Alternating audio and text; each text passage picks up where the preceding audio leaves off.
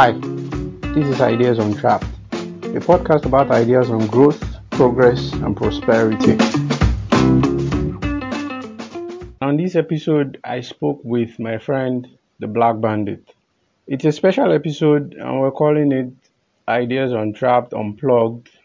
We talked about everything from policing in Nigeria to the response to COVID-19, property rights.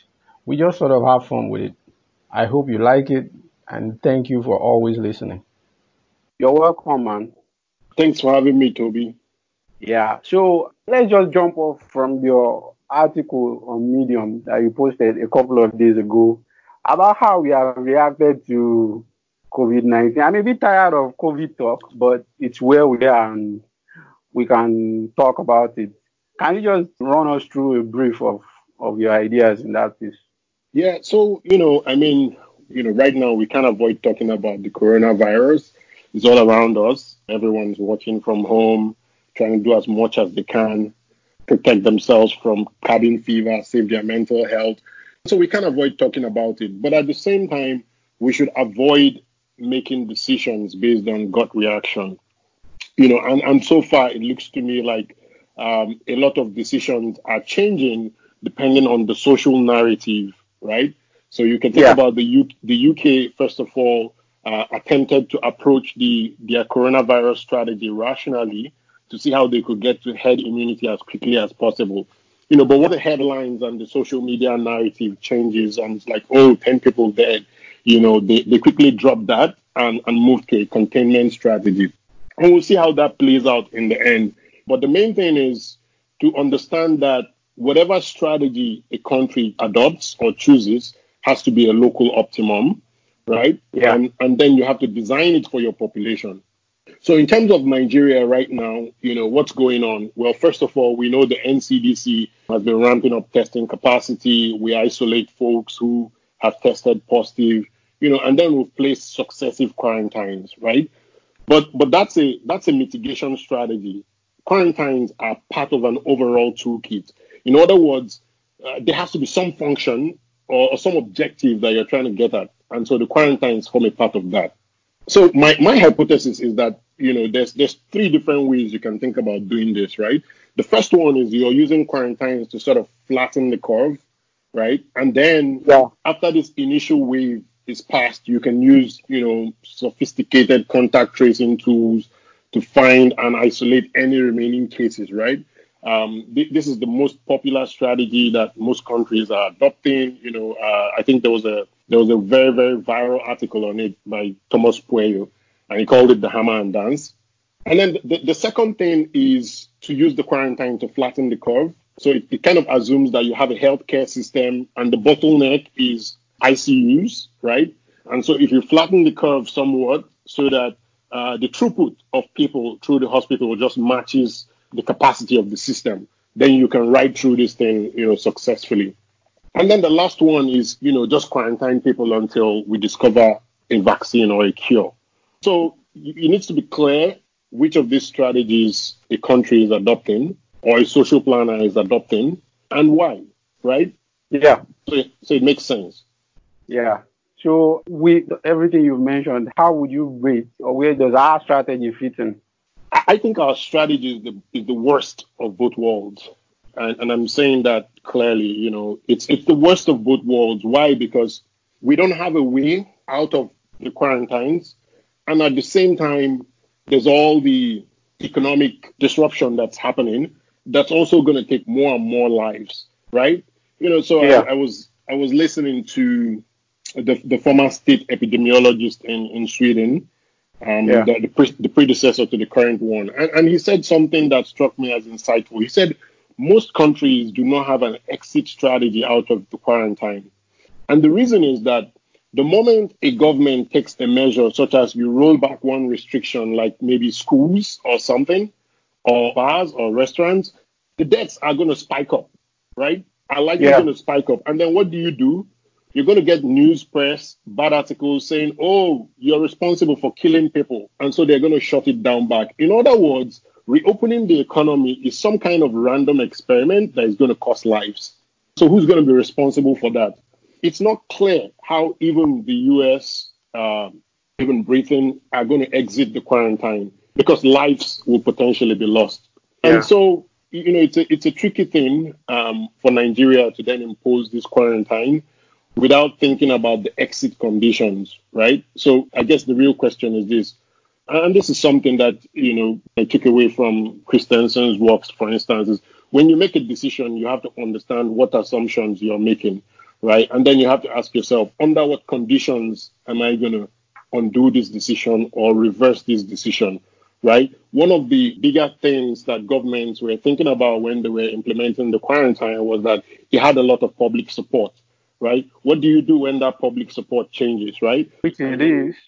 Correct. It's reversing all over the world, right? Both in the US here, at least right now, both on the left and on the right, there are groups who are saying, see, we don't want this anymore, right? There are protests in Virginia and there are protests in California just yesterday saying, let's remove this quarantine for entirely different reasons, right? So that's the first one. You're thinking about public support.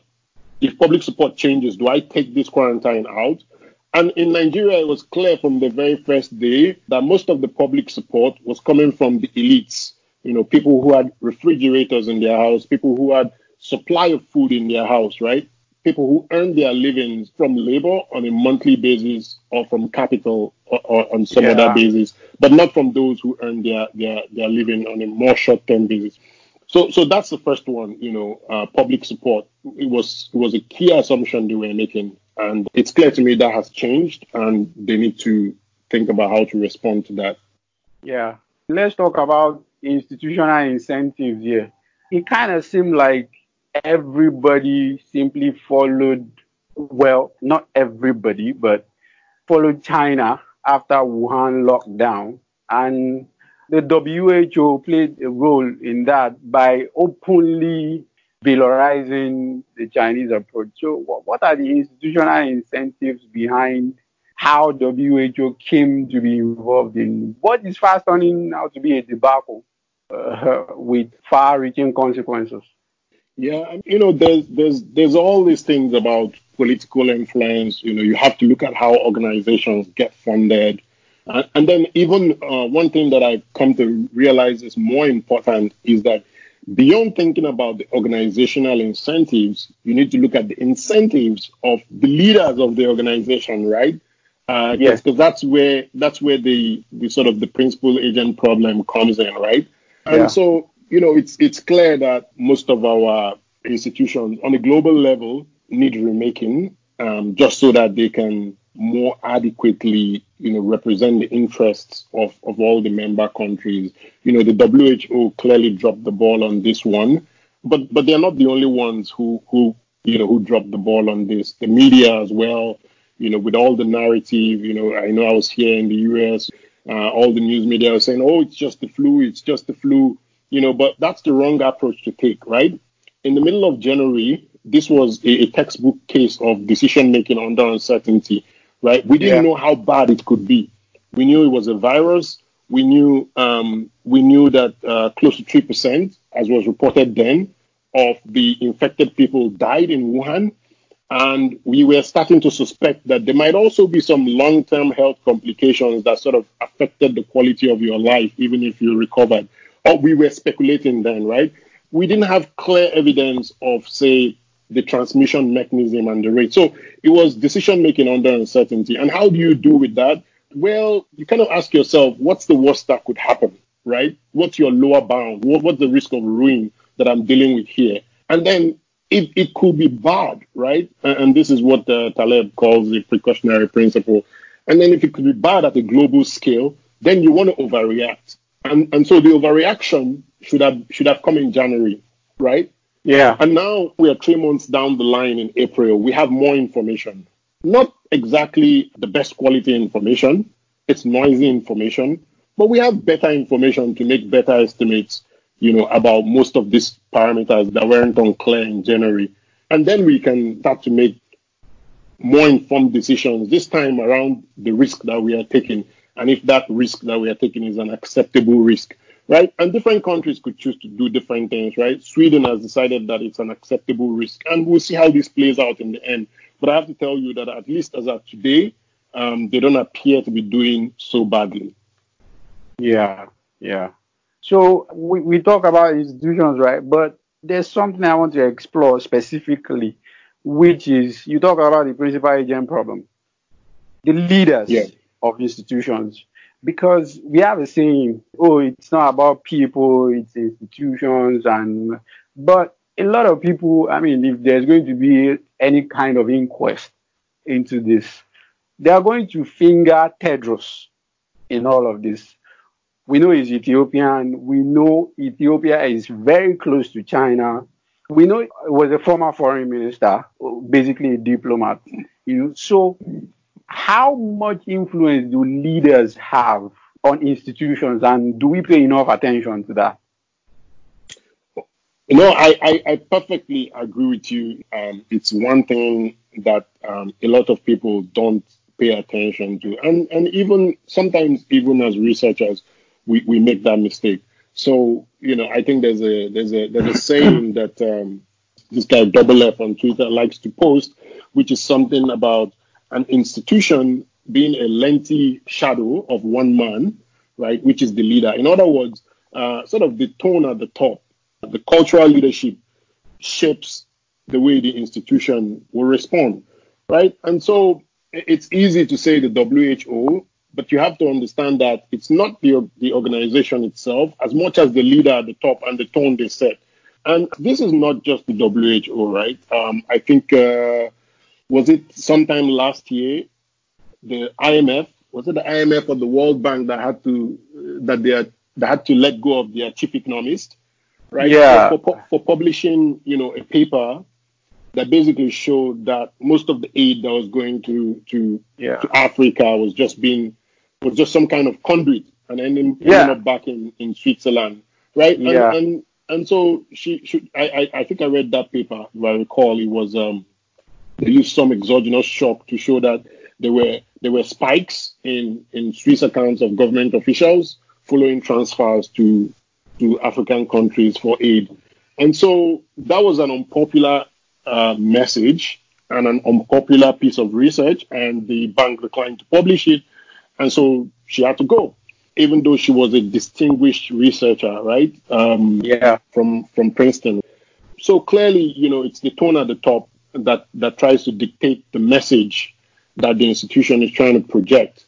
So as at early February, the institution's message was, don't blame China, right? yeah, Let's not disrupt stuff, right? yeah. Unfortunately You for were them policing now, language. correct. And unfortunately for them, it's come back to bite them. I recall that I think it was on February the 4th that Tedros made an announcement saying, and that was after the US stopped direct flights to China, saying that countries should not cut off trade or flights to China. And then, we're like, are you crazy? What's the business of the WHO to opine on trade, right? Your objective function is to make sure that information on this pandemic is circulated across countries and countries are better prepared to deal with it when it gets to their doors, right? Yeah. And so, they were lagging on that effect. But again, they are not the only institution that didn't come out from this exercise or from this test as well as they could. Yeah. So another thing I want us to bite off is globalization. I mean, now we're going to move on from the pandemic shortly.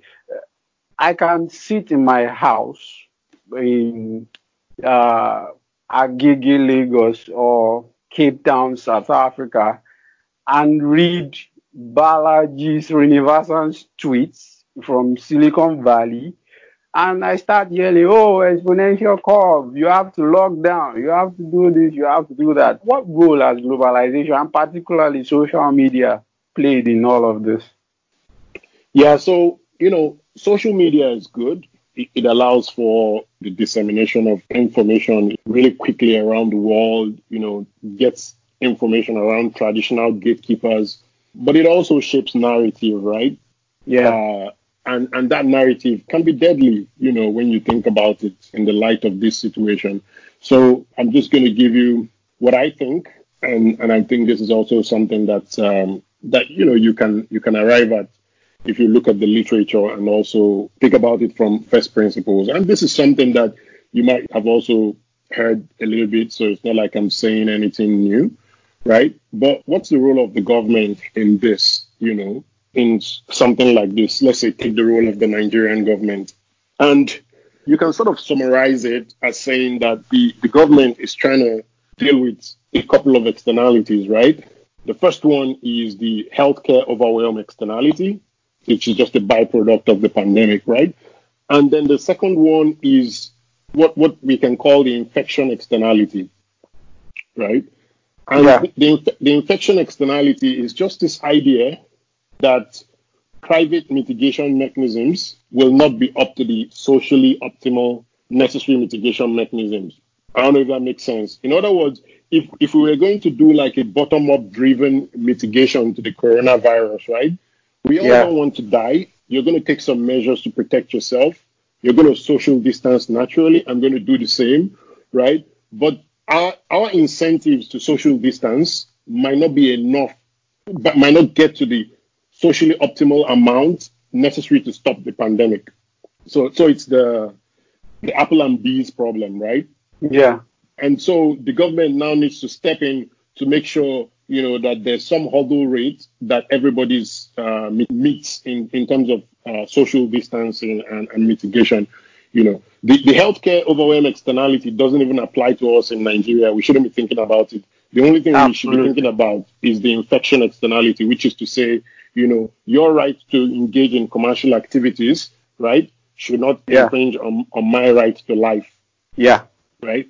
And so how to then do that effectively, given the circumstances and the income levels of the population and the demographics of the population, that's the problem that the government should be trying to solve.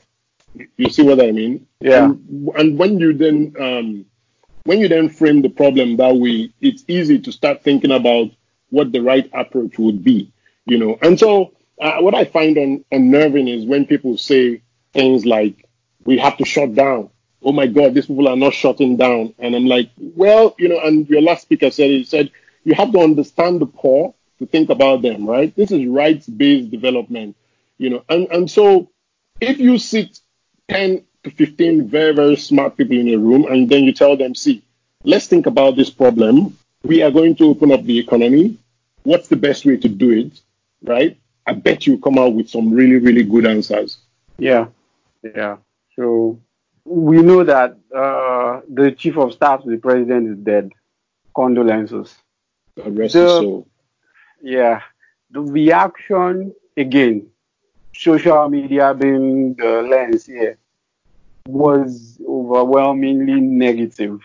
You know, that some people were rejoicing in his death and this and that, and Feyi, our mutual acquaintance, got into some trouble with his thread, and lots of issues.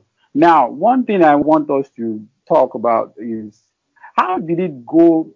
How did it get bad for APC that quickly in terms of public support? I mean, 2014, 2015, these guys were riding high in terms of popular support, at least amongst the educated. I don't know how much that translated into actual votes, but I mean, in terms of discourse, there was an overwhelming consensus that we need change. So how did it get so bad for these guys really, really quickly? What's your prognosis for that? It's three words, right? It's the economy. But I wasn't an APC supporter, for one. I was in favor of continuity in 2015. And the reason was simply memory, right? Institutional memory. If you observed in 2015, you would see that a number of people who were supporting APC then were on the younger side, you know, Yeah. and they were the people who had not experienced the same government in 1984, right? And so Yeah. there was a lack of institutional memory. I'm willing to bet that 20 years from now, we will be the old generation, right? And then suppose that Buhari was alive then and he came under the APC then to contest, we would say, please don't vote for him. But our kids will say, well, this guy has integrity, and they'll vote for him. And so that was exactly what happened. But the most important thing is this.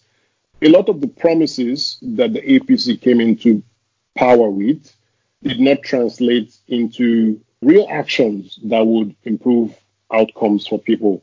And so it's just like a full reversal of trends. In the early 2010 to 2014, we saw a lot of people returning to Nigeria to start businesses. That was when the tech sector was booming, attracting all kinds of people from the diaspora. And, we see the reverse between 2016 and today.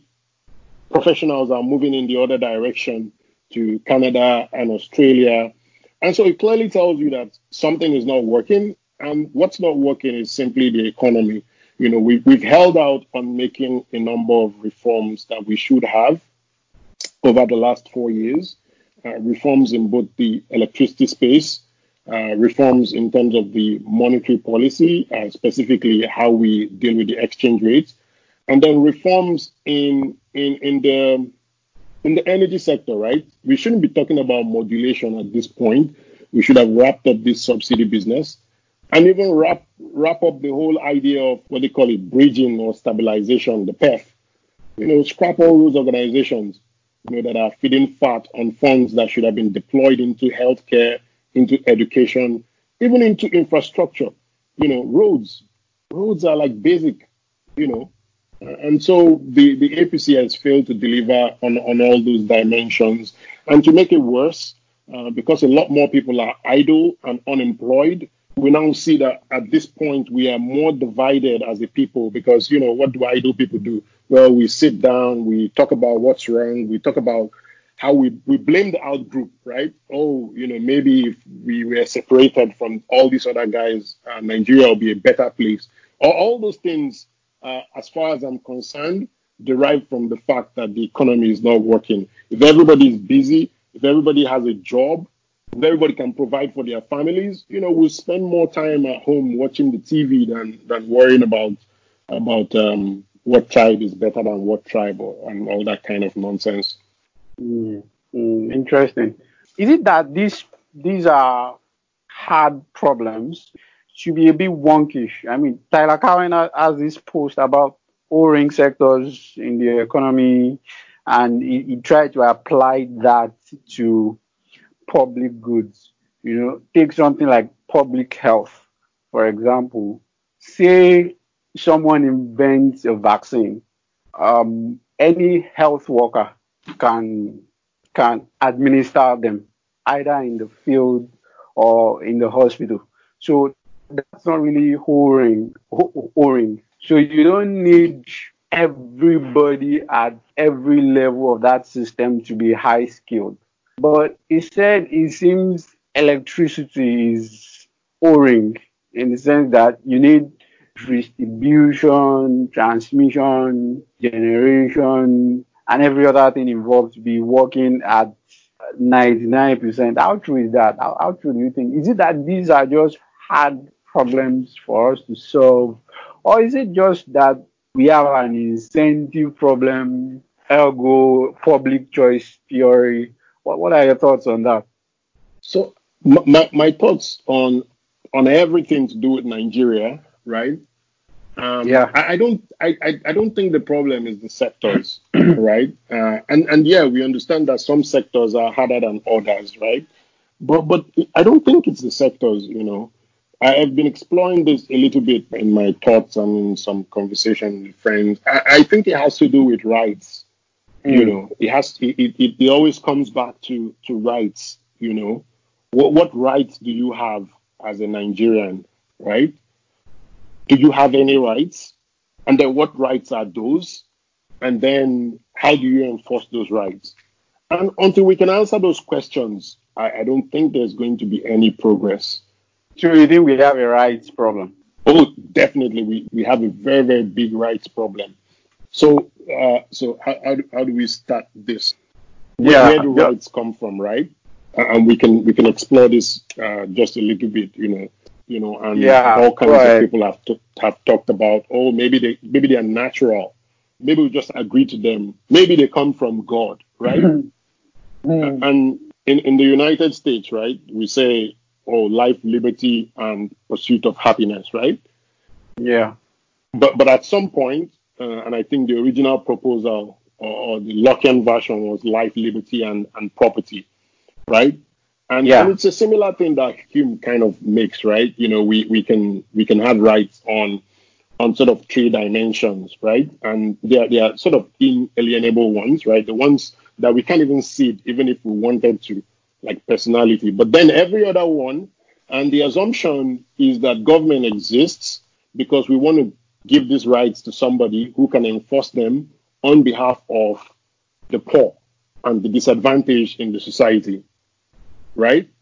yeah, But then this goes back to, and what I found really interesting at the beginning of this year, the whole state capacity libertarian conversation that was yeah, happening on the Marginal Revolution blog, which is that in order for us to entrust certain rights to the government, to enforce them on behalf of those who cannot, right, we have to believe in state capacity, right? So yeah, to put it differently, let's take security, right? I'm sure the guy on body loan is not worried about security, right? of He course. can enforce his rights to a good night's sleep there. But it's not the same for the guys in Surulere, as we can see in the middle of this whole shutdown, right? They don't have a Yeah, right to a good night's sleep. It doesn't exist. They've given that right to the state to enforce on their behalf, but the state does not have the capacity to enforce those rights. And it's the same thing that happens in property. Do you own your land? I don't think you do. Why? Because, if I'm way richer than you, I can come there and kick you out. And what are you going to do? mm, Right? And so some people call this right wing idea, the idea of the Second Amendment, and there's a more fundamental idea to say the Second Amendment in the US. And that idea is that you don't have any rights if you cannot protect those rights. If you cannot mm, defend those rights, it doesn't exist. So I'll give you a very funny example. When I was a child, I once woke up in the middle of the night to some noise, and it was my dad. He had jumped out of bed, pulled out his sword from the wardrobe, and apparently he was chasing some thieves. The thieves oh, got into our compound over the fence to steal from my mom's poultry.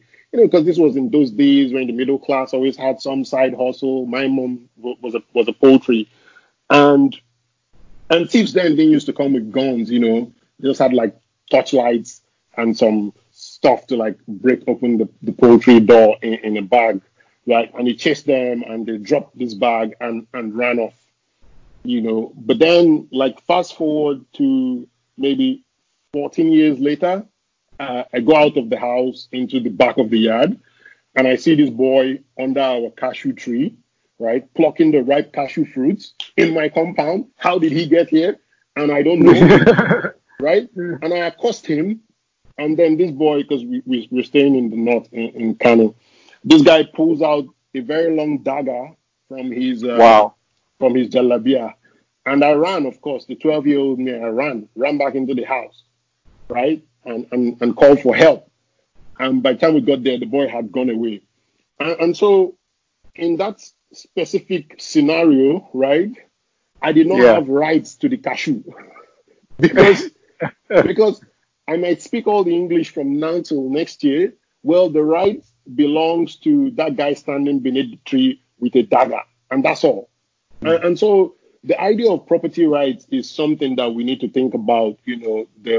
A number of people have explored this a lot in terms of what the existence of the Land Use Act means, for instance, for investments, where you're beholden to the whims of a political agent, right? So it's, yeah, it's it's it's just a crazy mess. It's something we have to sort out before most kinds of development will happen. What rights do we have? I do because you see the thing about doing business in Nigeria is that a lot of times the rules change in the middle of the game, mm, right? And why do the rules change? The rules change and come back to what you can do and what you cannot do, right? And so we need to, you can call it a social contract. I'm not really a fan of social contract theory. Some people will say we need to renegotiate our social contract with the government as opposed to what they are supposed to do for us as citizens, specifically what their role should be in our lives. Many of these other problems, right, I think are just a byproduct of that conversation not happening. Because there are other ways that we could use the market to solve a number of these problems that we think are really hard today, whether it's in the energy space, whether it's education, whether it's primary healthcare, right? Not necessarily, really expensive healthcare, but primary healthcare, right? Malaria, infant mortality, childbirth, right? Those are things that still kill hundreds of thousands of people every year, and they're easily solvable, right? And so that's just what I think. All right. So much to chew on. Thinking about this right-based approach to development. I mean, you talked about the Second Amendment in the U.S. Now, how do you deal with issues like, say, okay, you have the right to protect your rights. So you can own a gun or whatever to defend your property, because it's yours. But again, as I'm sure we both learned from Nozick, that there are moral side constraints. So you may have the right to defend yourself and protect your life, but you don't have the right to hurt me in that process. You're constrained by that. Okay?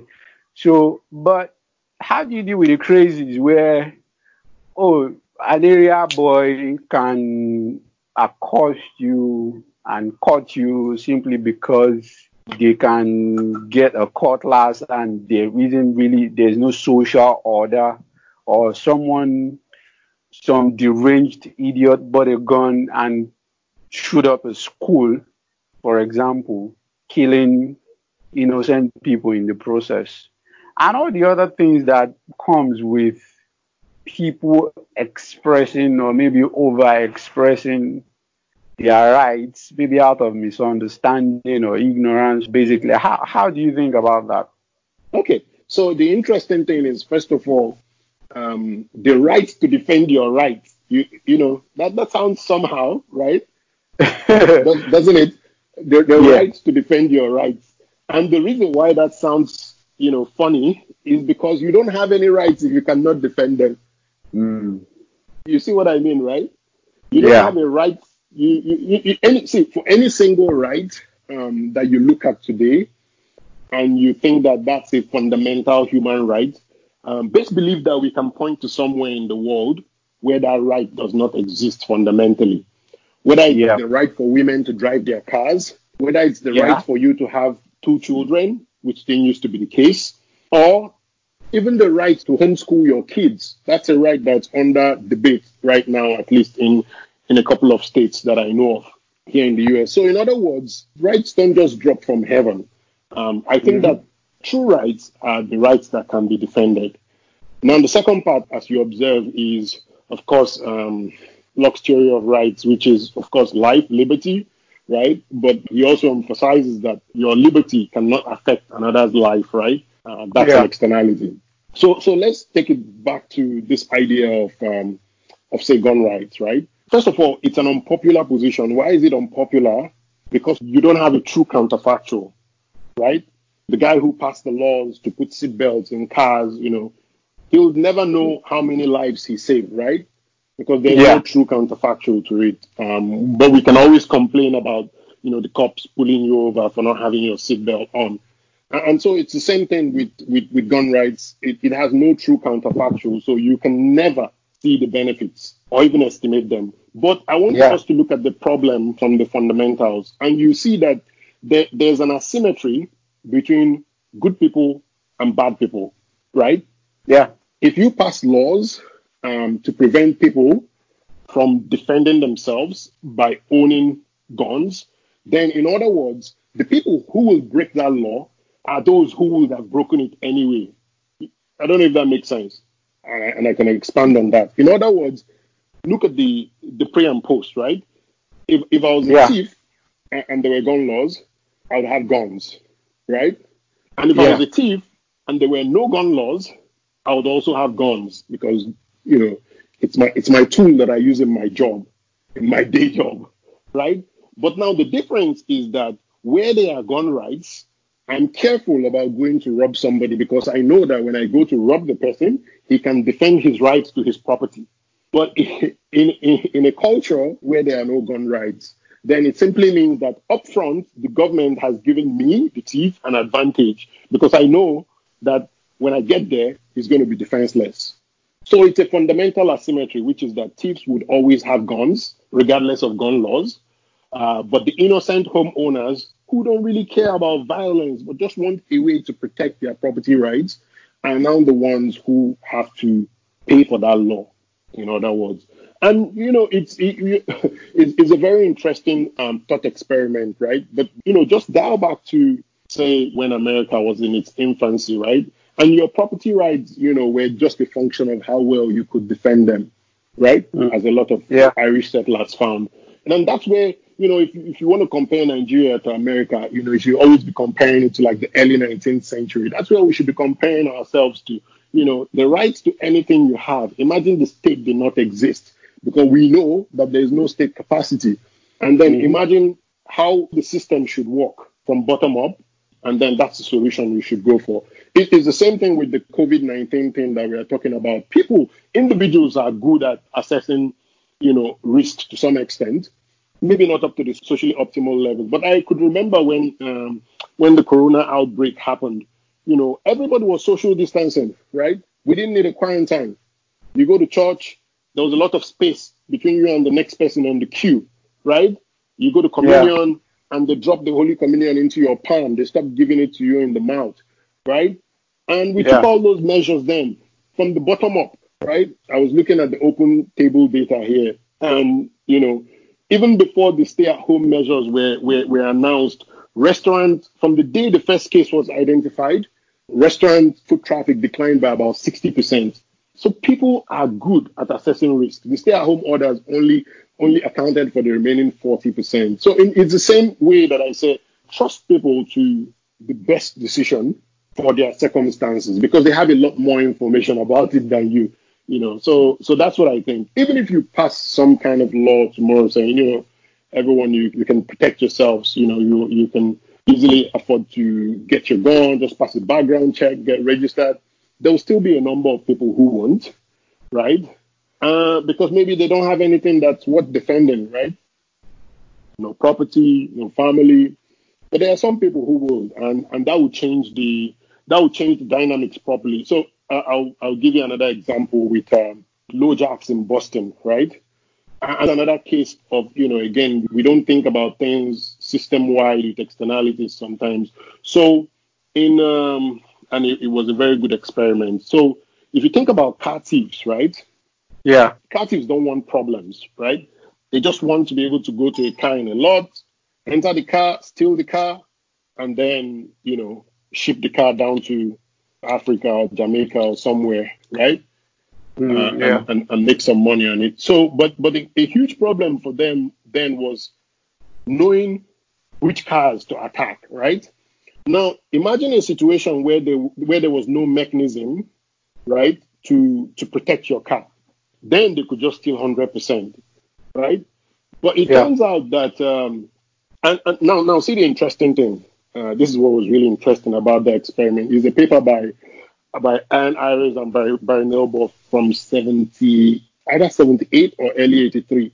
So if you install a LoJack in your car, right, which is this stolen vehicle sort of recovery mechanism that if someone breaks into your car and steals it, they can catch the person. If you install it in your car, you incur some costs, right? Yeah. Install it, but your car doesn't get stolen, right? So you don't incur the benefit. It's the insurance company that enjoys the benefit, right? And so individuals will not put LoJacks on their car because why should I spend the money when I'm going to get reimbursed by insurance, right? But the worst one now was that the insurance companies were not willing to give customers the funds to put this low jack in their cars because there were like four main insurers in the Boston Metro. And so if my customers insure their cars, guess what? Theft rate is going to go down for everybody, right? But I'm the only one incurring the cost. Does that make sense? If one insurer, let's assume that they were, each of them was responsible for 25% of the cars. If one insurer mandated and subsidized the cost of low jacks for people that purchased insurance from it, the benefit will accrue to all insurers because when you go to steal a car, there's a 1 in 4 chance that you're going to encounter a car with low jack. And so the insurers had this problem about socializing the benefits and incurring the cost as well. And so it took the regulation that the state passed in that time, which created like a shock to basically mandate the installation of these systems with insurance. And then, they found that car thefts dropped by about 40%. So it's a problem, sometimes. And you can imagine the same thing with gun rights, right? If me as a thief know that there's a 1 in 2 chance or 1 in 4 chance that the person whose house I'm going to rob might have a weapon, it will most likely deter me. So we might actually see crime rates go down as opposed to up.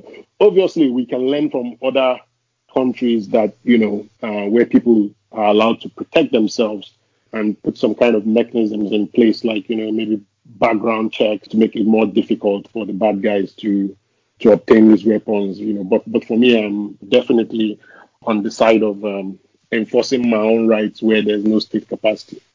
Yeah, that's interesting. But again, on this rights-based approach, I mean, we are speaking in the development context here.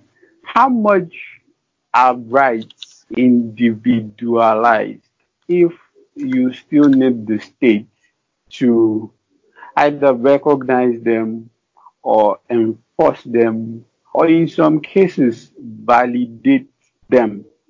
Okay, so, and this is my problem with libertarianism and all kinds of deontological approach, right?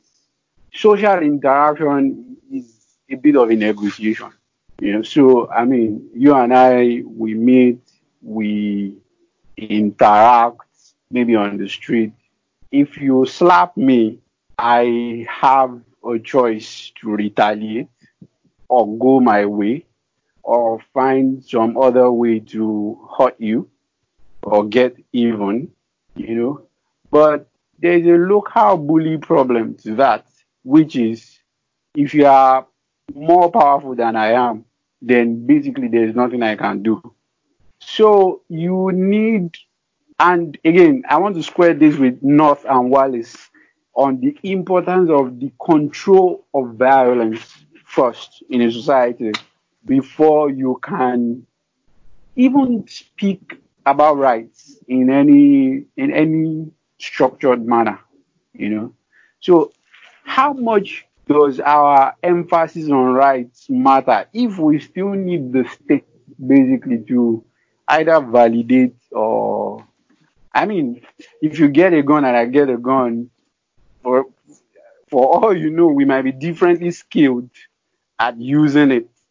So, I mean, there's still some, like you said, there's still some asymmetry, and it seems like even a local optimum can only be reached via some kind of external adjudication process or dispute resolution mechanism, So how much does it make sense to speak about rights in an individual sense if we still need an external enforcer? So yeah, what do you think? So we can't do without it. It's a conversation that we always have to come back to, right? Which is we have to first of all have the rights, right? And how do we have them, right? So I guess my response would be that one, I'm not a no state libertarian, and the reason is that the state has its uses, right? But we must be clear as to what the failure is and why we need the state in that space, right? Yeah. So, I've only talked about rights as the issue of rights as a fundamental problem. And the reason why I go back to rights is that many of the other problems that we want to solve, right? And this is, when you talked about O-ring, and we can bring this back and forth if you want. Many of the problems that we want to solve, right, they start from the assumption that people have these rights. There's no way you can talk about a principal agent problem without talking about rights, right? In fact, the principal agent literature literally developed from the property rights literature. Yeah. Right? The moral hazard literature developed from the property rights literature. So for instance, if you look at the power sector, a very key problem that you see there is that there's a hold-up problem, right? And it's not just in the power sector. If you look at many manufacturing concerns, and I've had conversations with businesses where you see we don't want to hire this person and train this person before they leave. What's that? Hold-up problem. But you also see the hold-up problem a lot in infrastructure. All these things assume that rights exist. So, in other words, before we even start to solve the real problem or the more visible problem, right, whether it's a coordination problem, whether it's an information asymmetry problem, whether it's a hold-up problem, we have to first of all solve the rights problem. And that is the thing. Now, in terms of the rights problem, I think it's very, very easy in that if people understand what their rights are and they can agree on what to do with it and do what they want to do with it appropriately. So let me give you a simple example, because again, like you said, an individual is just part of a community. So in my community, we actually have community lands where this land is owned by not the individual, but the community, right? And then every, say, number of years, like about 10 years, right? They look and they see, is there another age group that has come of age, right? And then they say, okay, look at this. The people born within this period, they've come of age. And then the community apportions them some land so that they can farm and feed their families. But of course, we have to pay for that land, but it's a token into the community purse, which will then go into doing other things for the community, other kind of social activities, age grade, mass grade, all those things take funding, right? Obviously, I'm not in the village, my dad takes care of most of those things for me, but he's there to make sure that when they shared the land for me and my younger brother's age grade, he made sure he went there, surveyed the portion that belonged to the two of us, and then he paid the token for us. In other words, the property rights have been devolved to the community. And that's by agreement. Again, can go back to Hume and how he thinks about how property rights have come about. And one of them is sort of by accession, right?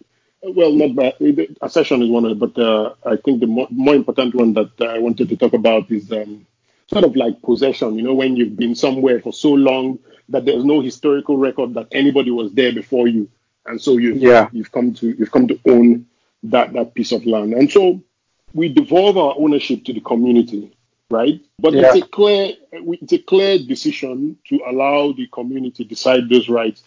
And now we can deal with other problems like principal agent problem, right? How do we know that the guys at the head of the village association are not, maybe carving this land up differently, giving one person more than the other one, but the only reason we can have these conversations is because we've moved past the property rights conversation. But now this is the sad part. Even though we think we've moved past it, right? I might wake up one day and decide I want to go do something with my land. And then the governor of my state then will be somebody who doesn't really like me or my village or my family, right? And then it's going to be like, screw you. You're not getting a C of O. And so do I really own what I think I own? That's interesting. Yeah, so it's a sad thing, but like I said, there's no way that a conversation on any kind of problem solving can move forward without dealing with the rights problem. Now, whenever people move forward, they're making some assumptions about where those rights lie, right? And those assumptions might need to be tested or might not.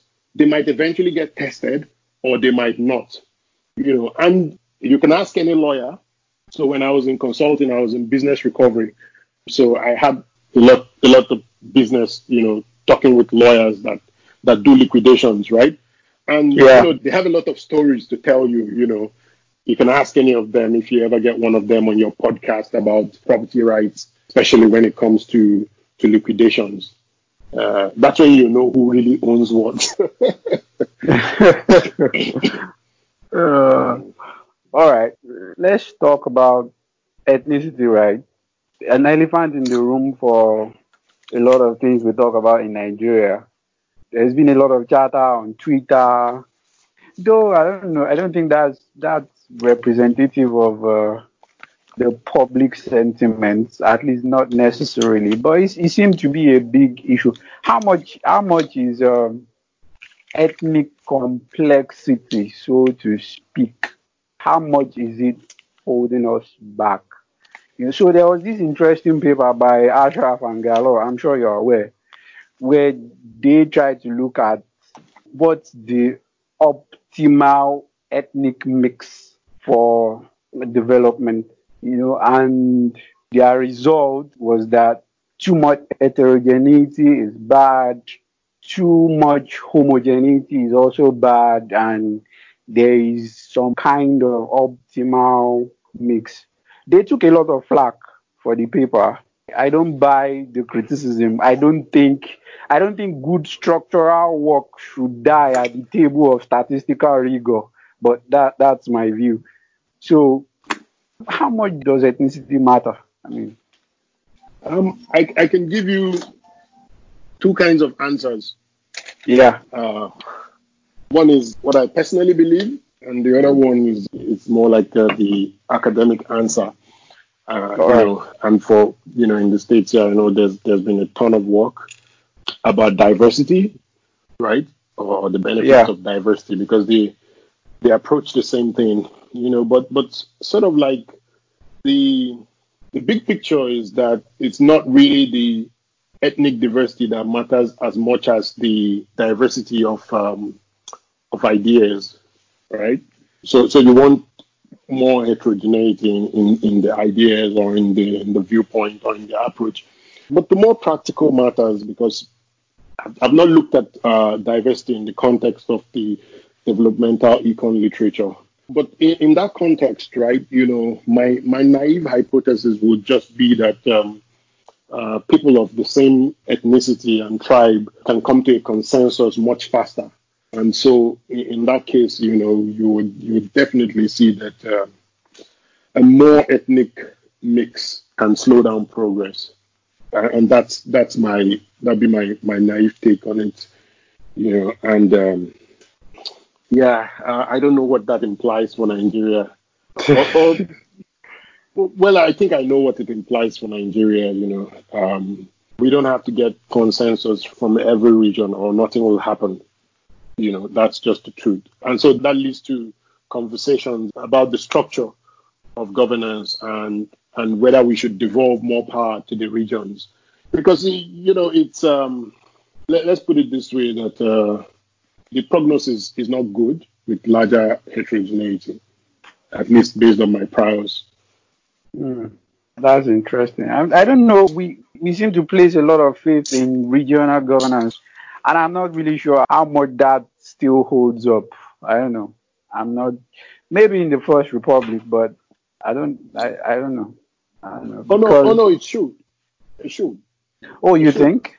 I do think so. I believe so. Very strongly. Um, Oh. yeah. Oh, okay. It's sort of like in one of Nassim Taleb's books. I can't remember now if it's anti-fragile. He looks at the Switzerland model, right? And he Yeah. compares it to portfolio theory. In other words, you can have more variation in the constituents, right? But then when you aggregate, all that volatility cancels out. And so he sort of speculates that that's why Switzerland is as stable as it is. And they haven't for all the crazy people, dictators, and their funds, right? Mm. Yeah. Mm. So, so the big idea, behind his thinking there is that You want to have the volatility at the constituent level, and then the portfolio in aggregate is stable, right? That's why we index. The market volatility is about 20% a year, but then if you go down to the individual stock, it's about 50. I'm not sure how much that applies to human behavior, but I'll take your word for it.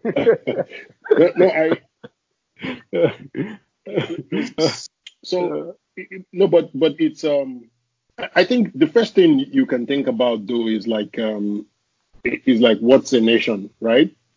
Yeah. And you can see, like different definitions of a nation. But typically, one thing that's not missing in a definition of a nation is strong bonds of identity, right? An imagined community.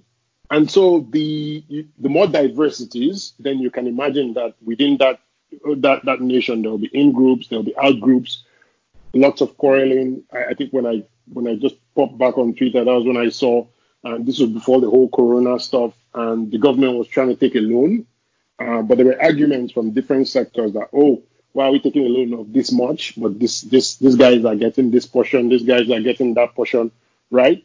Yeah. And so that's one reason why you want to also devolve power to the regions. Let the regions be responsible for their projects. Specifically within two areas, right? You can think of why that would be very, very useful. So let's think about policing and security, right? Mm-hmm. Policing should be done at the regional levels for the simple reason that, first of all, the guys at the region know much better than the guys at the center about the kinds of crimes that occur there. It's not a surprise that anytime the federal government wants to get involved in messing with a state government, right? What's the first thing they do? They change up the police commissioner. I know specifically for my state that one thing that we never liked was when you bring somebody from Kano State or somewhere, and then you just throw him into Anambra State and you're like, be the police commissioner of Anambra State. He cannot speak the local language. He has to start building a network afresh to kind of understand what the intelligence system is there. And then you always have accusations of bias, right? Because he doesn't live within the community, right? But if you had a police infrastructure that was fully local, right? The police guys live in the community.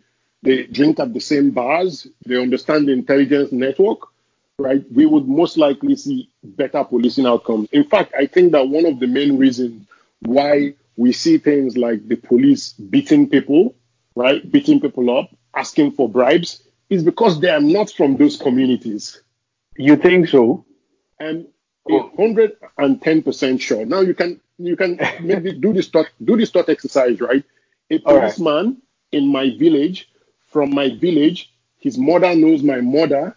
They go to the same market, and then he's going to stop me on the road and threaten me with a gun if I don't give me 100 naira. And you see how wonky that thought experiment is. It doesn't match, right? He's part of the community. His parents have to attend the village meeting. He has to attend the village meeting. His kids have to attend the village school, right? And so he has every incentive to be on the part of the village. And so that's the point. When we pluck people and transplant them to different regions, saying, we don't want any bias, we're sort of creating a kind of different incentive. We say. I think there's this thing we used to say that you don't poop where you eat, you don't shit where you eat, and that's exactly what's happening. Police officers get to go and shit where they don't eat because they will go back home and be nice with their family. So that's one. The second one is I think that for accountability, you need to devolve power to the regions, right? So you can think of this whether from the side of what's on the exclusive list in the Constitution and say, how much of this could we move down to the state level, right? And the idea is, again, the same idea that if your governor cannot give you the excuse that he's waiting on Abuja, right, then he's more accountable. My village to the government house in Oka is about 15 minutes by bus, right? It's very easy for the market women to just, go there in their wrappers, naked themselves in front of the government house until he answers them, right? That's very correct. And they do it a lot, when they want answers. Market women are like a very, very formidable political force, But the issue is this: if it's an item that's not on the list of what a state can constitutionally do, then unfortunately they are not going to get their answer even if they sleep outside the government house for 3 days. They won't, right? And so that's a problem in itself, right? It's the same thing with security. When you go and you meet a governor and you say, oh my God, they're robbing us. Oh, we are dying. Do something. And what does the governor tell you? I'm afraid, even though I'm the chief security officer in name, but I'm not in effect. And so there's nothing I can do. The state commissioner of police reports to Abuja. So at least from the policing and the accountability standpoint, I think it's very important. In Skin in the Game, Taleb actually mentions that. He says something about morality. Morality does not scale, right? Because as it goes up, you start to order, me against my brother, my family against your family, our clan against the other clan, my state. So morality does not scale, in other words. There are some people we cannot steal from, right? But we will steal from the order. And I think, even though there was a paper that it's actually written by a Nigerian academic, it was Eke, something Eke. It's a 1979 paper where he talks about how corruption works. Is part of it is that something like political appointees are able to create two domains in their mind. There's what they call the public domain and the private domain. And the idea is that you wouldn't steal from the private domain, but you steal from the public domain, because guess what? Public money is everybody's money, but private money is our money. You understand? Yeah. So there's some logic to devolving powers. I know. Again, a lot of people have said, you cannot give state governors the power because if you give them the power, they're going to turn into local warlords and stuff. And I think that's valid. I think that they have some arguments based on the antecedents, right? But what they're assuming, in effect, because it's a relative judgment, is that this is better than that. You see what I mean? So it's not I'm not making an absolute judgment. I'm making a relative judgment. And I'm saying that, no, that will be better than this, right? Okay. As much as possible, we want to devolve the structure. At the state level, don't take somebody from Anambra North, for instance, to go and be overseeing security in Anambra South. No, the same idea, of devolving the security infrastructure is what you do within the state, and that's the idea behind community policing as well. That's interesting. But don't you think there's also a human capital problem to that? Like if our police are better trained against biases, understanding their civic duty, and again, properly equipped, they don't have to carry guns to control rioters, for example. So wouldn't that solve some of the problem, and identity wouldn't matter as much as it does today? Brother, if we could get rid of our biases, we'd all just stand in line and be singing Kumbaya. Right?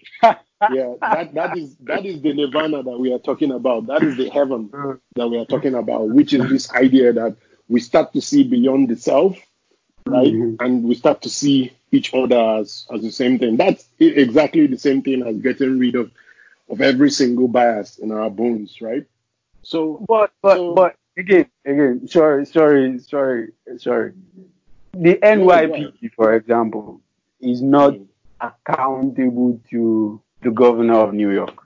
So, if we reform our judiciary to be properly accountable, would identity still matter? Like if the Attorney General's office or DSS can investigate corruption in police and vice versa, wouldn't that solve some of these problems? I think our structure is just chaotic, undefined, and sometimes poorly constitutionalized. What do you think? Yeah, so I think one thing that comes again through this, because I'm also thinking about my thinking as we have this conversation, is that I'm a very, very strong proponent of decentralization, right? Yeah. And the Catholic Church has this decentralization rule, which is basically decentralize as much as possible to the constituents, right? Hmm. And decentralize as much decision making as possible to the constituent, because the parish understands its parishioners better than the diocese, which understands its parishes better than the archdiocese, which understands its parishes, its diocese is better than the Vatican. Mm. So it's the same idea that I think about when it comes to policing, right? Now, I think there's a role for the federal government, but I think that role should come in the form of coordinating, right? So you can imagine interstate crimes and the FBI, right? I think there's also a role for monitoring at the federal level, whether it's the Yeah. judiciary or some kind of commission that is expressly set up for that purpose on a permanent level. But in terms of the actual policing work and the responsibility for those outcomes like security, the responsibility should be at the lowest possible level. Mm. The ownership of that responsibility. Monitoring can happen elsewhere, right? Because we Yeah. can monitor from Abuja and say, we need to bring in the police chief of XYZ state, and explain these numbers, right? Yeah. Mm. These That's extrajudicial interesting. killings, whatever. But in terms of the responsibility itself, that should go down. Yeah. Yeah. Yeah. So let's talk about corruption. That much vaunted word. Uh, there's one thing that homogenizes our leaders, and that's Mhm. oil money. you know, these states can say, "Oh, I'm the opposition, and the center is unfair to us." But when it's time for the RMAFC to meet every month, nobody complains. The Nigerian Governors Forum can simply sit down with the federal government and the Federal Executive Council and withdraw from the ECA. And I mean, sovereign wealth fund can go to hell. You know, how much is corruption holding us back? So my answer is going to be funny, but my answer is not much. Okay, Yeah, I explain. think that. So I think that more important than corruption, right, is the Yeah. property rights. That's Mm. all. You understand? So again, me coming from this angle of saying we need to know who owns what, right? Corruption, I feel like it's and there's a few models that suggest that corruption is efficient, right? So I'm not against corruption when it is efficient, right? Yeah. But again, again, I need to distinguish, like my good man Jonathan, between stealing and corruption, because because he was right. He was very right. You know, it's very easy to mock on the surface, but he was right. Stealing is when you put your hand in the till and you take what belongs to someone else, right? Yeah. Corruption can be efficient, right? In the sense that in my mind at least, corruption results from moral hazard, right? There's a Mm. principal agent relation, right? And then the agent is able to take an action, hidden action, that the principal does not observe. So what do I mean? I'm trying to get the government wants to issue a contract for XYZ road, right? Lagos to Ibadan road. Now, Yeah. the individual in the office that will approve the contract is the agent, right? Now, I can Hmm. influence that agent by giving him one very, very nice Jeep that has something in the trunk for him, right? And then he awards Yeah. that contract to my company. That's what I call corruption, right? Okay. Mm. Because I've induced him to take an action that the agent doesn't necessarily approve, that the principal doesn't necessarily approve, right? So that's what I call corruption. It's very different from what happens typically in Nigeria, which is what I call stealing, which is where the guy and he just well, it's still a moral hazard problem because the government officer who puts his hand or the political officer who puts his hand in the kitty and takes that money has taken a hidden action. So, yeah, you could say it's semantics, but, I think one requires a lot more bravado than the other. And one is actually more odious, at least to me, than the other.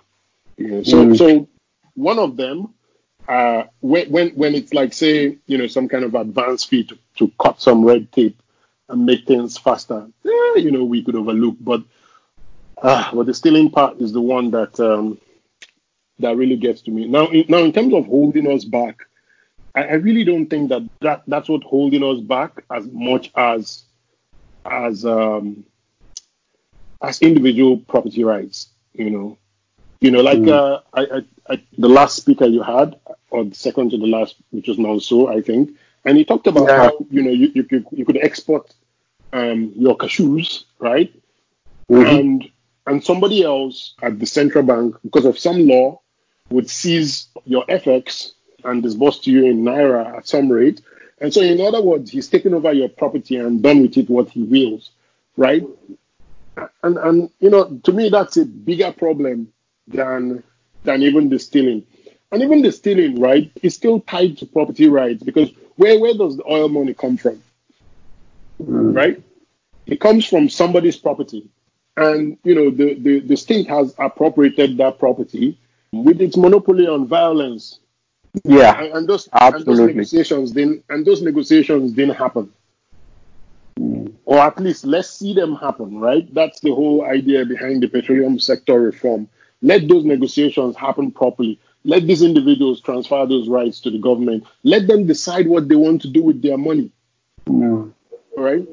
And contribute what they will to the center, So, my take is that I feel like we can't even talk about corruption when we haven't sorted out the fundamental arrangements between the individual and the state, what we can do, what we cannot do. In fact, let's even understand properly if we have no rights, right? The people in China, they've understood that for a very long time, right? They've understood the limitation of their rights, and they understood that basically they have none. And they're fine with it. They live under that assumption, right? The state comes tomorrow and says everybody have 3 children. Best believe that we start working towards having 3 children, right? The state comes and says, we're moving back to 1 child. We do the same. The state says no cars. Don't come out. No. We understand that. But I think the problem with Nigeria is that we are unclear what our relationship to the state is. And so we think of the state really like a thief observing us. Is he making progress? And then they rob us. I think that's the relationship between us and the state. We feel like we have property rights, but somebody is observing us to see if we can, and that creates a hold-up problem because, automatically it's very difficult to think of a mechanism that can sustain certain levels of investment. Yeah. So in other words, what kind of, and this is something that I've been thinking about with a friend, how do we solve that hold-up problem with the government? And it's an open question that somebody needs to figure out. Different people try different approaches. Like I tell people, if you're starting a business in a sector that's potentially exposed, of course, there's no way you can do it without having maybe 1 or 2 really powerful government figures on your board and all that kind of thing. But again, that just goes to show that you're hedging. I mean, it's interesting you talk about China. I think Ang Yen in one of our books, I think our previous book, that's the Cornell political scientist, talked about how local officials in China actually leverage what would call corruption, which is personal connection, to actually provide public goods and develop their locales, their zones, their schools, their roads, urban housing, and things like that. So, yeah, I think maybe, what do you think of the resource cost? Yeah. The resource cost? Yeah. it is real, right? But Yeah. But I think how it influences you is really an open question. You can think of it like an interaction of resources and your culture. Mm. And that interaction will then depend on how, what does your culture think about, for instance, saving? Mm. What's the cultural propensity to save? And then you shock it with say, resource discovery. How does that change? So that's actually what I think. That is not the resource cost itself that matters, but how it interacts with your culture. So in our case in Nigeria, I don't feel, again, I don't feel like it's the resource cost that's predominantly affecting us. You understand what I mean? So Yeah, I'm with you. yeah, because again, I feel like it's the property rights issue because the approach that we take to oil money, Mm. in my head, I feel like we don't say we have excess cash, right? So let me put it this way. I think about resource cost like a shock to my income, right? Let's say I win the lottery tomorrow, right? And then I decide Mhm. that I'm going to go to Vegas, right? And just blow it away. Now that's resource cost. But this one is different. This one is different in the sense that I don't think of it like my income. Now it's stupid. I may be personalizing it, but now, Mm. in the Nigerian situation, I don't think of it like my income. I think of it like nobody's income, and that's why you hear us discuss things like oil money. You understand? So it's nobody's income. So solving the property problem makes us understand that it's somebody's income, right? And then we can then figure out if we'll have a resource cost or not. But first of all, it has to be somebody's income. And I think the way we think about the oil income now is very depersonalized. It doesn't belong to anybody. It just exists, and so we just share it. Now, to some extent, yes, it does affect other sectors in the sense that it's prevented us from developing our people and looking at other ways that the government can generate revenues. And this feeling that, we have oil income to look at in the worst case scenario. But yeah, it's unclear to me, right? Because the Dutch disease, right? The whole idea of the Dutch disease is that there was this income shock, but it was a culture that was more homogenous. For us now, it's different, right? Because there's oil, and it should belong to this sector of the country, but unfortunately, because of the military regime and our structure, it belongs to the federal government. So it's very unclear what's really going on. But to the extent that it prevents us from looking at developing other sectors of the economy, yes, there is a resource cost. Mm. Mm. That's interesting. Is there any other thing at all that's on your mind that you like us to talk about? Um, let's see. Mm. Let's keep talking about Nigeria. I mean, the political future. What's your outlook?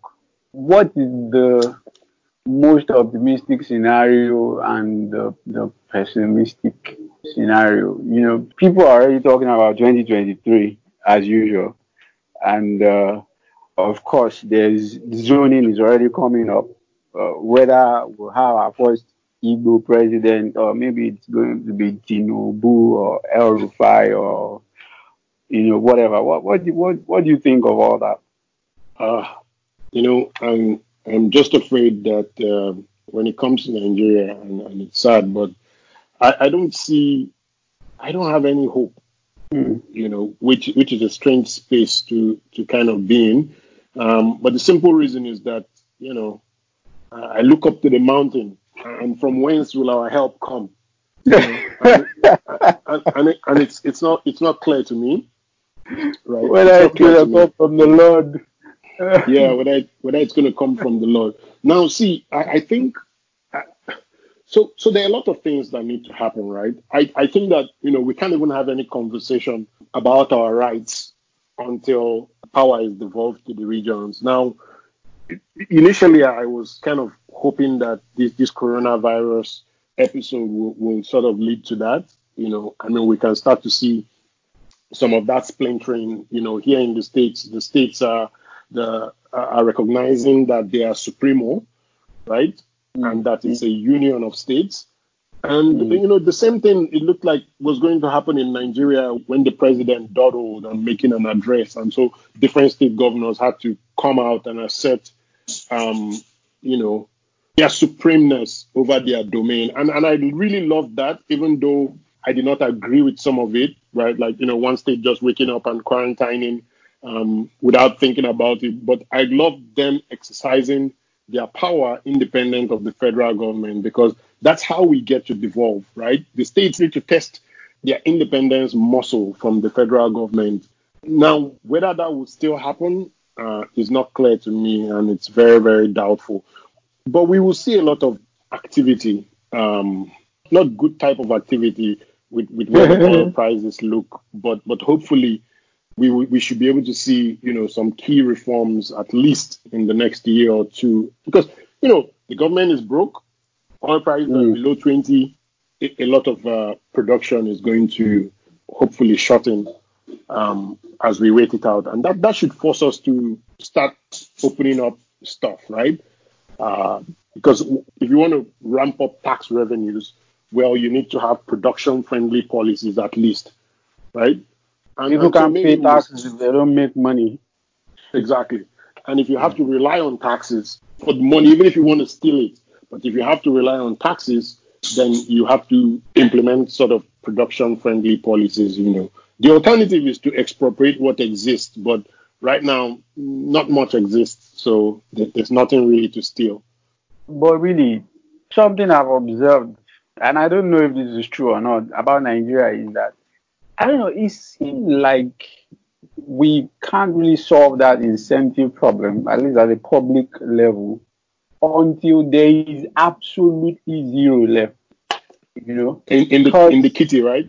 Yeah, because it feels like however low oil prices get, they can just do cuts and trims around the edges, close your eyes, cross your fingers, and hope it goes back up. And then we'll be back to business as usual in, I don't know, a couple of years. I mean, who knows? There can also be another external shock. Maybe America decides to start bombing in the Middle East and oil prices shoot up, And then, suddenly it's 1973 all over again. So it doesn't really feel to me like the incentive especially at the federal government, will really change. However indebted the country may be anyway, however shitty our public finance may be, until there is absolute zero coming in. It seems like there's always enough to pay people with power to, I don't know, do anyhow, so to speak. Yeah, no, I think you are absolutely correct in that, we are incorrigible in that respect, We just feel like, it's temporary. We'll borrow until we can make our way out of this. Oh, it's temporary. We'll just print more money until we can make our way out of this, But I don't think that's sustainable, right? Because I feel like, at least I didn't really look into Tinubu's article about budget deficits the other day, but obviously, the United States has already set some kind of grand example for countries with low revenue to get their way out of the coronavirus situation. Just print 2 trillion and everybody will be fine. So how crazy is that, by the way? Oh, well, I'm waiting for my check. So, I really can't complain. I really can't complain because I'm waiting for my check. But yeah, so they've kind of drawn the roadmap, because we like to copy these things, and so we should see ourselves printing plenty of money in the near future. Now, if as a number of people predict, which is that the demand for oil never goes back to the levels where they were, simply because people's habits have changed. We've compressed a decade of change into 3 months or 6 months, or then definitely by 2022, hopefully we should see radicals coming out to contest for the 2023 election. I hope we see intelligent radicals and not more populism. Oh, what are the odds? Yes, have you been following Jared Jones? His research. Oh, okay. Jared Jones. Yeah. 10% less democracy, right? Yeah, but did you read Hive Minds? I read a synopsis of Hive Minds. Yeah, Oh yeah, so his big thesis was that national IQ matters a lot more for development, wealth, and national wealth, basically, a lot more than say your individual IQ. And we know our national IQ in Nigeria and even Africa is low.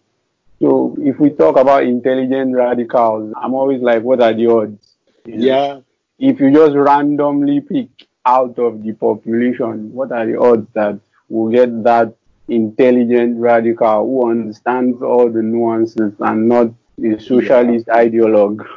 You know. yeah, yeah.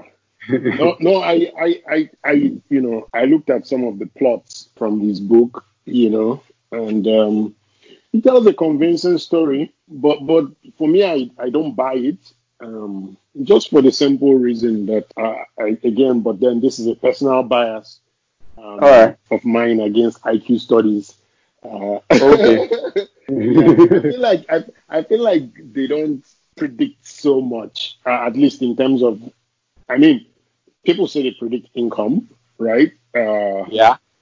But I'm a bit skeptical about the magnitude of the effects, at least, and yeah. Well, So well, I don't know. We can be suspicious of large effect sizes. I don't know because there's a lot of interaction with these things. And correct, people are not just correct, born and then it's a straight curve to wherever it is they want to get to in life. But correct. I think the core of the profession, behavioral genetics studies, I think they hold up pretty well. Even if the effect size, if you want to debate whether it is 10% or 50%, I think it still holds up pretty well. At least some of the biggest studies in the field from Plomin and co, they've replicated really well. Yeah. Yeah. So I know the them. strange I thing is know this, right? Heckman and co have their critics, but Correct, sorry, correct. come again. No, no, no, no. See, I I agree with you in some ways. So in actuality, this quarter now I'm looking at more behavioral research for some reasons. But when it comes to the IQ studies, I feel like there's some mixed findings in there. I can't remember who wrote the one last year and controlled for socioeconomic status of the family, and effects dropped out. But in terms of like, for me, I feel like the big O research, um, so the personality research, the big five personality research, to me actually feels stronger than IQ. But again, that's my. I had some priors, and so encountering some papers in this domain, I feel like the strength of the results was not enough to like update my priors and update my posterior in the other direction. I think Yeah. personality matters a lot, right? Mm-hmm. You can look at all the studies about the weird countries, right? And Mm-hmm. see how the big five affect their outcomes, the whole openness, conscientiousness, neuroticism. I find those results very, very convincing because I know that conscientiousness matters, at least for outcomes, and so to the extent that those things are correlated with IQ, then, you know, maybe, maybe, Yeah. Yeah. you know, Yeah. yeah, I just, Yeah. my naive read is that someone's measure of quantitative and verbal knowledge when they were much younger, should not be too strong a predictor as much as their personality. So I feel like we are getting two different things from these two different sides. Maybe when they reconcile those studies, But the larger point stands that if at random in the population we cannot get someone intelligent and conscientious, then we're fucked, right? It's the interesting thing is C.S. Lewis says something like that. He says, see, I'm not the only one. Dawkins. They say, see, when you want to select a leader, select them for integrity, select them for their diligence, right? And there's two other characteristics that he mentioned. And he said the reason is this, all those things they tell you before they go in, are not going to work exactly that way. So you need to choose somebody who can tell you the truth and say, man, all those things I was telling you I was going to do, I've gone inside and it doesn't look like that can happen. Let's imagine Donald Trump was a very honorable man of the kind that C.S. Lewis was describing. He say, I'm going to drain the swamp and everything. And then he comes out, he's going to tell you guys, man, that swamp that I thought they existed here, that deep state, is not really that way. This is what it is, and this is what I'm going to do about it. So that ability to tell the truth and change course and execute on it is actually more important, at least in his vocabulary, or in his thinking, than the intelligence, so to speak. What's your read on culture? How much does it matter? I mean, them Joel Mokir, Deidre McCloskey, and co. What's your take on that project? It matters, it matters, but it's a double-edged sword, right? It cuts both ways, right? So one side of the sword is, you could say, for instance, Chinese are very hardworking, very diligent, and then the other side, you could say, but you can't trust them in their dealings with outsiders. Same thing. There's always two sides to these things, right? But it's my read of it is it's very strong, and the effects are very strong, and you just have to, at least for policymakers, when they're designing policies, they have to work within the culture that they find themselves.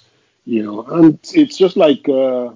So, for instance, I think one big hindrance to foreign businesses at first in China was getting over, say, their aversion to paying bribes or their aversion to joint ventures and that kind of thing. But there are some things that, those guys don't even consider bribes, right? And so they consider them to be gifts. So what do? Are you going to say, in my culture, this is a bribe, in your culture is a gift, so I'm not going to do it? So that was a very important thing that I kind of picked up, at least from my read of at least the Chinese landscape. Now, bringing it to Nigeria, I was actually discussing this with a friend from the Middle Belt, and he said, that he actually thinks that's true. There are a lot of things that we might think are bribes, just the way we think about it broadly, with our whole ethical mindset shaped by Christianity and all that. But for them, it's just gift giving. So it's you have to work within the constraints of the culture you find yourself. The culture you find yourself, and we see that actually a lot. Like, I actually know people who hire employees and expect them to steal, right? Yeah.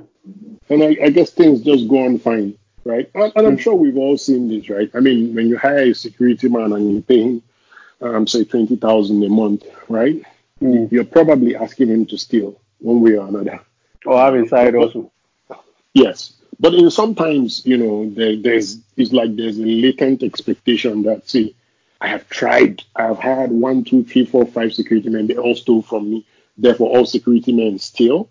And so the next security man I hire, I'm going to price protect, and I'm going to pay them less so that on average, it's not going to cost me more than I planned. That's rational expectation, Abby. So don't even get me started on that. So that happens. All right. There's one other debate I would like to pull you into right now. This whole empirical revolution, so-called empirical revolution in econ, that has now basically taken over the development subfield. What's your take on that? Duflo and Banerjee won the Nobel with Kramer, of course.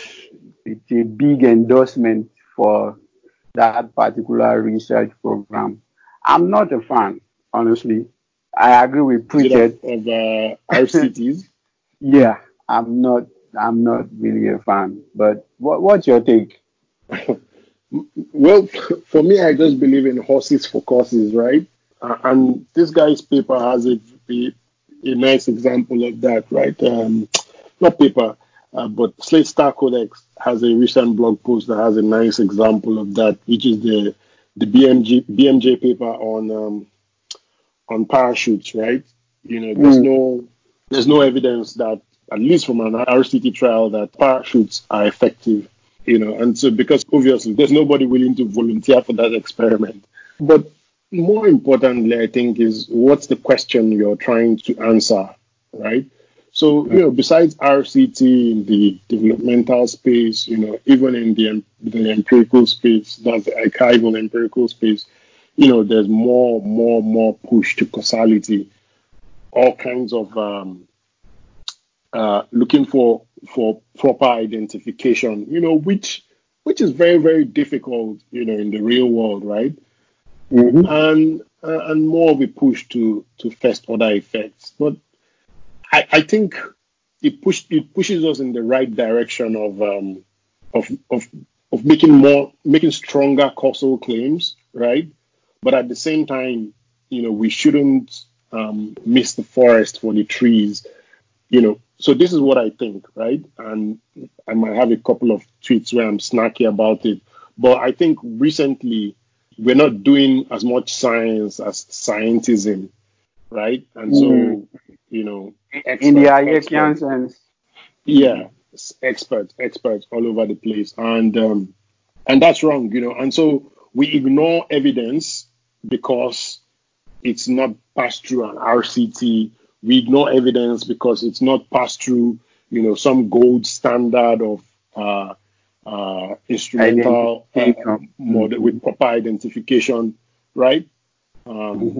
And I don't think that's correct, And I'm not even talking about p-values or significance levels. I'm even talking about, let's even start with about the design itself.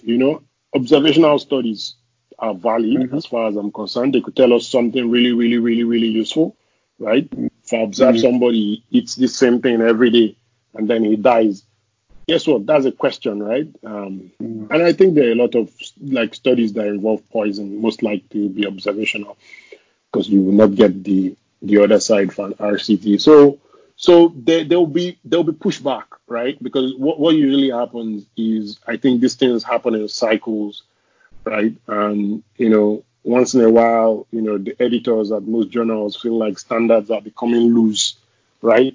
And then some young guys come up with some new methodology, and they're like, "My God, this is the best thing since sliced bread. This is how everybody should do this now because it solves for this." And so older researchers will tell you, just learn the method, but don't worry too much about it. Focus on the quality of the question that you're trying to answer.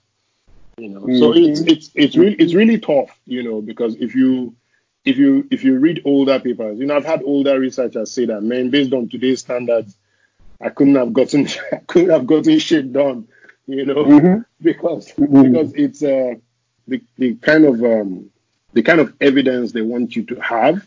I think it's just the evidence standard. I think is too high for the real world, And I kind of worry about the policy implications, though. I mean, if we can do like a time reversal, some of these results would predict or maybe recommend that the Industrial Revolution probably shouldn't have happened because there is no causal evidence that it will work. But we know that it did. I mean, here we are. So what you're talking about now is scientism, right? In other words, is what Taleb says: the absence of evidence is not evidence of absence, right? Which is this idea that, masks don't work. Why don't masks work? Because we've done several regressions and we didn't find effects, right? But that's not true, clearly, because your grandma will tell you that. Are you kidding me? You mean if you wear this thing on your nose, it's not going to work? Of course it works, right? And the only thing is that your methods probably don't capture the effect sizes or something. So, but then, and now that's where it becomes a problem, right? Because the CDC and the WHO will take that absence of evidence, right, as evidence of absence and say masks don't work, But Mm. that's not what those papers said. Those papers said we fail to reject the null that masks are effective, right? Yeah. So you see scientism. Scientism is this idea that the true explanation of the statistical test differs from what the test itself is. And we see that a lot, you know. I think people should just be careful with social science research in general. I mean, like Andrew Gelman said, there are no true zeros. So, yeah. So, I mean, there is no absolute starting point. I mean, multiple things are interacting at the same time. So it's always strange to me when I see development studies and, oh, you have money and you want to decide whether to build a power plant or do cash transfers, for example. Oh, the evidence clearly says cash transfers work, people have these positive income shocks over 9 years. But are they in the field to measure the effect of the power plant 30, 40 years down the line? So it's crazy, man. Yeah, Taleb says, you can macro BS, but you cannot micro BS. And then the second thing is also to understand that most of these results are about mean effects, right? But Yeah. in the real world, sometimes and many times you don't really care about mean effects, right? Yeah. In other words, you might be looking for some part of the distribution, not the average, right? Maybe you're looking for the left tail. For instance, the conditional cash transfers you mentioned might be that on average this worked, right? Yeah. But the people you're really interested in might just be the people with on the left tail of the distribution, maybe the really poor types, right? And then Yeah. their outcomes might be different, So again, that's why just for me, like I usually prefer. I like papers that sort of break the distribution. Maybe they do quintile regressions because they tell me more if the outcomes are different for different parts of the distribution. So again, it's horses for courses. I think the question comes before the method, and it might just be that the question does not want you to use RCT or something else, right? So for instance, I think this coronavirus drug that Gilead is trialing, I think it's an observational study as opposed to an RCT, right? And we learn. Yeah. So the question should precede the method. When people try to force your questions to conform to the method, I feel like they have a dog in the fight, Interesting. My main stick that is we can't just copy these developed countries. It's not going to work. Thankfully, we have Sweden and Iran as natural experiments to observe. But I feel like we can even do better than them, right? If we really put our heads together, I saw all those videos about Iranians licking the wall on their mosque, and I'm like, this is a disaster trying to happen, right? But the Swedes have been more sensible about it. Protect the old, increase spacing in restaurants, prevent more than 50 people in the same room, right? Because the dosage matters, right? The viral load matters, and we can do something like that. Bottom up risk mitigation. The government should spend its time, right, and money, and buy up all the masks that they can in the world, and just be sharing the mask for everybody. Like literally, at the bus stop, the conductor should have like 50 masks. Just distribute masks. That's the best we can do, right? To contain the spread. And if Nassim Taleb is right, that can quickly reduce reshape the curve, so it's not as exponential, right? And then allow people to mitigate risk the way that they feel like. Different companies will have different measures. The market woman might decide she wants to go twice a week as opposed to every day, right? And but the impact on the economy and lives, I think, is just too huge for Nigeria to think about locking down until somebody somewhere discovers a vaccine or a cure. It just won't work. It just won't work. The interesting point you made about viral load, I completely forgot about that. I read this paper, I think 2 days ago. I mean, though it's a preprint, but I don't really know how much firewall against bad idea is the peer review process these days. So, but basically, what they found is that lockdowns are actually worse for viral load, and the fastest spread in the measured population were via domestic exposure with shut down population and public transport. Oh, definitely. I think I responded to someone this morning. I was like, if you've ever ridden on the subway in New York, you cannot be surprised at the outcomes in New York. In rush hour, it's like, my God, it's like I've never seen so many human beings in such tight situation. You can't even reach into your pocket because it's really, really tight. So I was absolutely not surprised at the infections and deaths in New York. So it's like the viral load. It's just, I mean, it's common sense, but at the same time, if you dig into the research, the research on like hormesis, which is this idea that Taleb wrote about in Anti-Fragile, where he talk about how you get some exposure, right? Like a vaccine to the agent, so that your immune system can develop its response. So the viral load is key. And if everybody's wearing masks, that just means that even if it hits you, because I feel like most of the people that we see that are symptomatic, are just people who got a lower viral load for some reason or the other. And so their immune systems kick in and do the needful. But people are absolutely dying today in Nigeria, and it's then a trade-off for them between sure death by hunger or a possible death from the coronavirus. I also think that we are not really pushing the envelope, if I can use that phrase. I don't think we should really be bogged down with luxury ethical concerns from the West. So Robin Hansen has been really big on variolation. And I don't know why African governments cannot do that. Why? I mean, let healthy young people get deliberately infected, and then you study. We know the young people are relatively immune. I don't know, at least within the margins of error, that's true. So, I mean, we can do all kinds of things. We don't have to go by any templates. Yeah.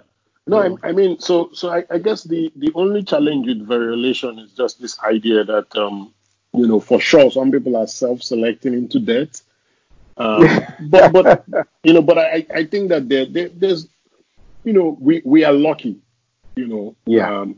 all the data I've seen on death, it's the older population that gets really hit, 70 plus. We are a young population, and so we can afford to get through this with minimal disruptions to people's lives.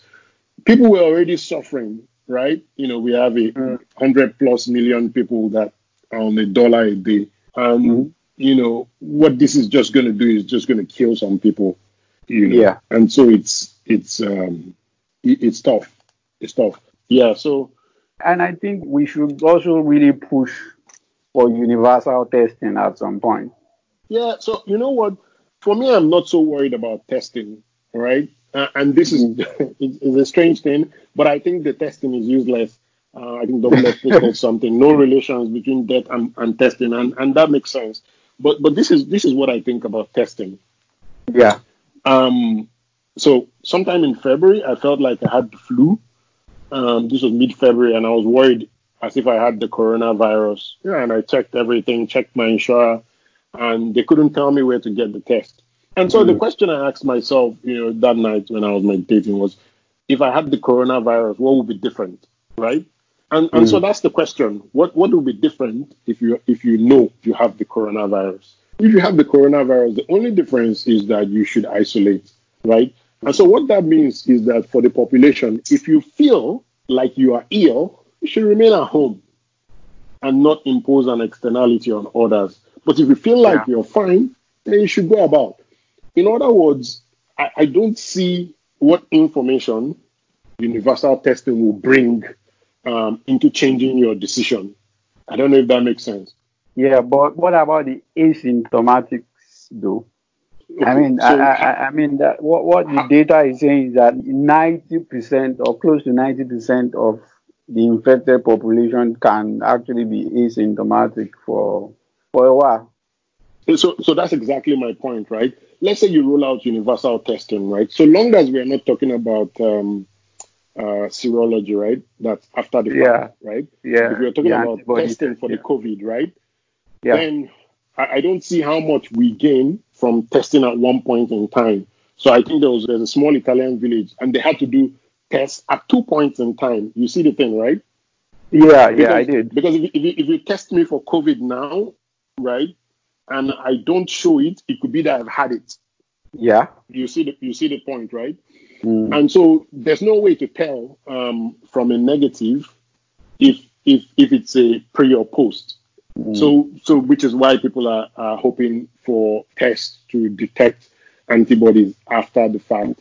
So mm. for me, I feel like it doesn't add much information to your decision making, even if you test the entire population tomorrow. But what do you think of Roma's plan, though? I mean, his own approach is just isolate the sick or tell them to isolate. I mean, so if you have any kind of symptom, don't even, we're not going to bother testing you. We are going to presume Exactly. that you have it. Exactly You my know? point. That is exactly what we should be doing. That is but 100% let my idea. The but moment let's I felt test everybody else repeatedly. exactly the moment I felt sick, I isolated at home and I called a couple of people that I had met with the previous week and I told them, see, I'm not feeling too great. It might be the flu or it might be that I have COVID. I'm unable to get tested, so I don't know for a fact. But if you start to feel ill, just remember this conversation. And that's what I told them. None of them fell ill, so it's very unlikely that I had the coronavirus. So I think there's a couple of states, I think Alabama was one, where you know how they did the test? Because at that point, enough testing kits were not available. So they would actually mix the samples from 5 people, right, and do a single test on that sample, right? And then if it turns out a positive, they're just going to tell them that 5 of you, inside 5 of you, some of you have coronavirus, so all of you assume you have it. You see the point, right? So you could Yeah. use one kit for 5 people, which was Mm, really clever, mm, right? yeah. And what that told me instinctively was that, see, by selecting to test, you should isolate. Mm, You see what I mean, right? Anybody who yeah. selects to test should isolate because automatically their prior is that they have it already. Anyone who meets the testing criteria, so to speak, should just My own is isolate. the moment you feel like I want to test for coronavirus, just isolate because it then becomes you either have it or you don't. But whatever is pushing you to want to do the test is a selection problem. You see, and I think that was the problem with the serology test that they just did in California, which is that there's a selection problem in the people who chose to be tested for the antibodies. They are most likely people who felt like they had the coronavirus, but what you really want is a random sample. So in other words, I don't think testing is going to add that much information to at least to the Nigerian space. Like, okay, you test, then what? We say you're positive or negative. Okay, then we do what? We isolate you in the isolation center, or you could be isolated at home the moment you just felt like you were sick without exposing anybody else, right? So what the government should really spend its time on now is like seriously on pushing out information. This is here, this is here, everybody, this is bad, maintain social distancing, no clubs open, no large weddings, massive spacing in restaurants and churches, not even And 6 mask. feet, 10 feet, right? And then share the masks for free. free, like free, no cost. Everybody should have it for free. You know, if you have to buy up a contract with a Chinese factory or 2 or 10 to get that out there, everybody have the mask for free. You know, because the alternative is that we've locked ourselves down for nothing, and we will have to open this economy when the insecurity forces our hand. You know, so that's just my 10 cents on that. Yeah. One final thing before I let you go. What's the one big idea that you really like to see spread far and wide? Maybe Nigeria or globally. I mean, what's your answer on that? I think it'd be the second thing I told you. The second thing I pointed out in the conversation. You don't have any rights that you cannot defend. That is literally my mantra. There's a very interesting book, Interested in Martial Art by Rory Miller. Something about you cannot outsource the defense of your family. You understand? You cannot outsource the defense of your wife, of your kids, right? And so any rights that you cannot defend, you don't have. Rights don't come from God. Rights don't come from reason. Rights don't come from nature. They're not like natural rights. Rights don't come from the air. Rights are only those that you can defend. That's the one big idea that, you know, I like most people to really reflect on and ask themselves every single right they enjoy in their life. Can I really defend this right if the push comes to shove? Can I defend my right to a wife, to a child, to this apartment? Can I defend my right to my farm, to my business, to my religion? And then if the answer is no, you need to start thinking about who can help you, who is responsible for defending those rights for you. That's very interesting. Thanks a lot. Thank you so much. I have had incredible fun having this conversation. Thank you so much for having me, Toby. I really, really enjoyed this conversation. You can subscribe to the podcast and newsletter on untrapped.substack.com. Untrapped.substack.com. Thank you. Until next time.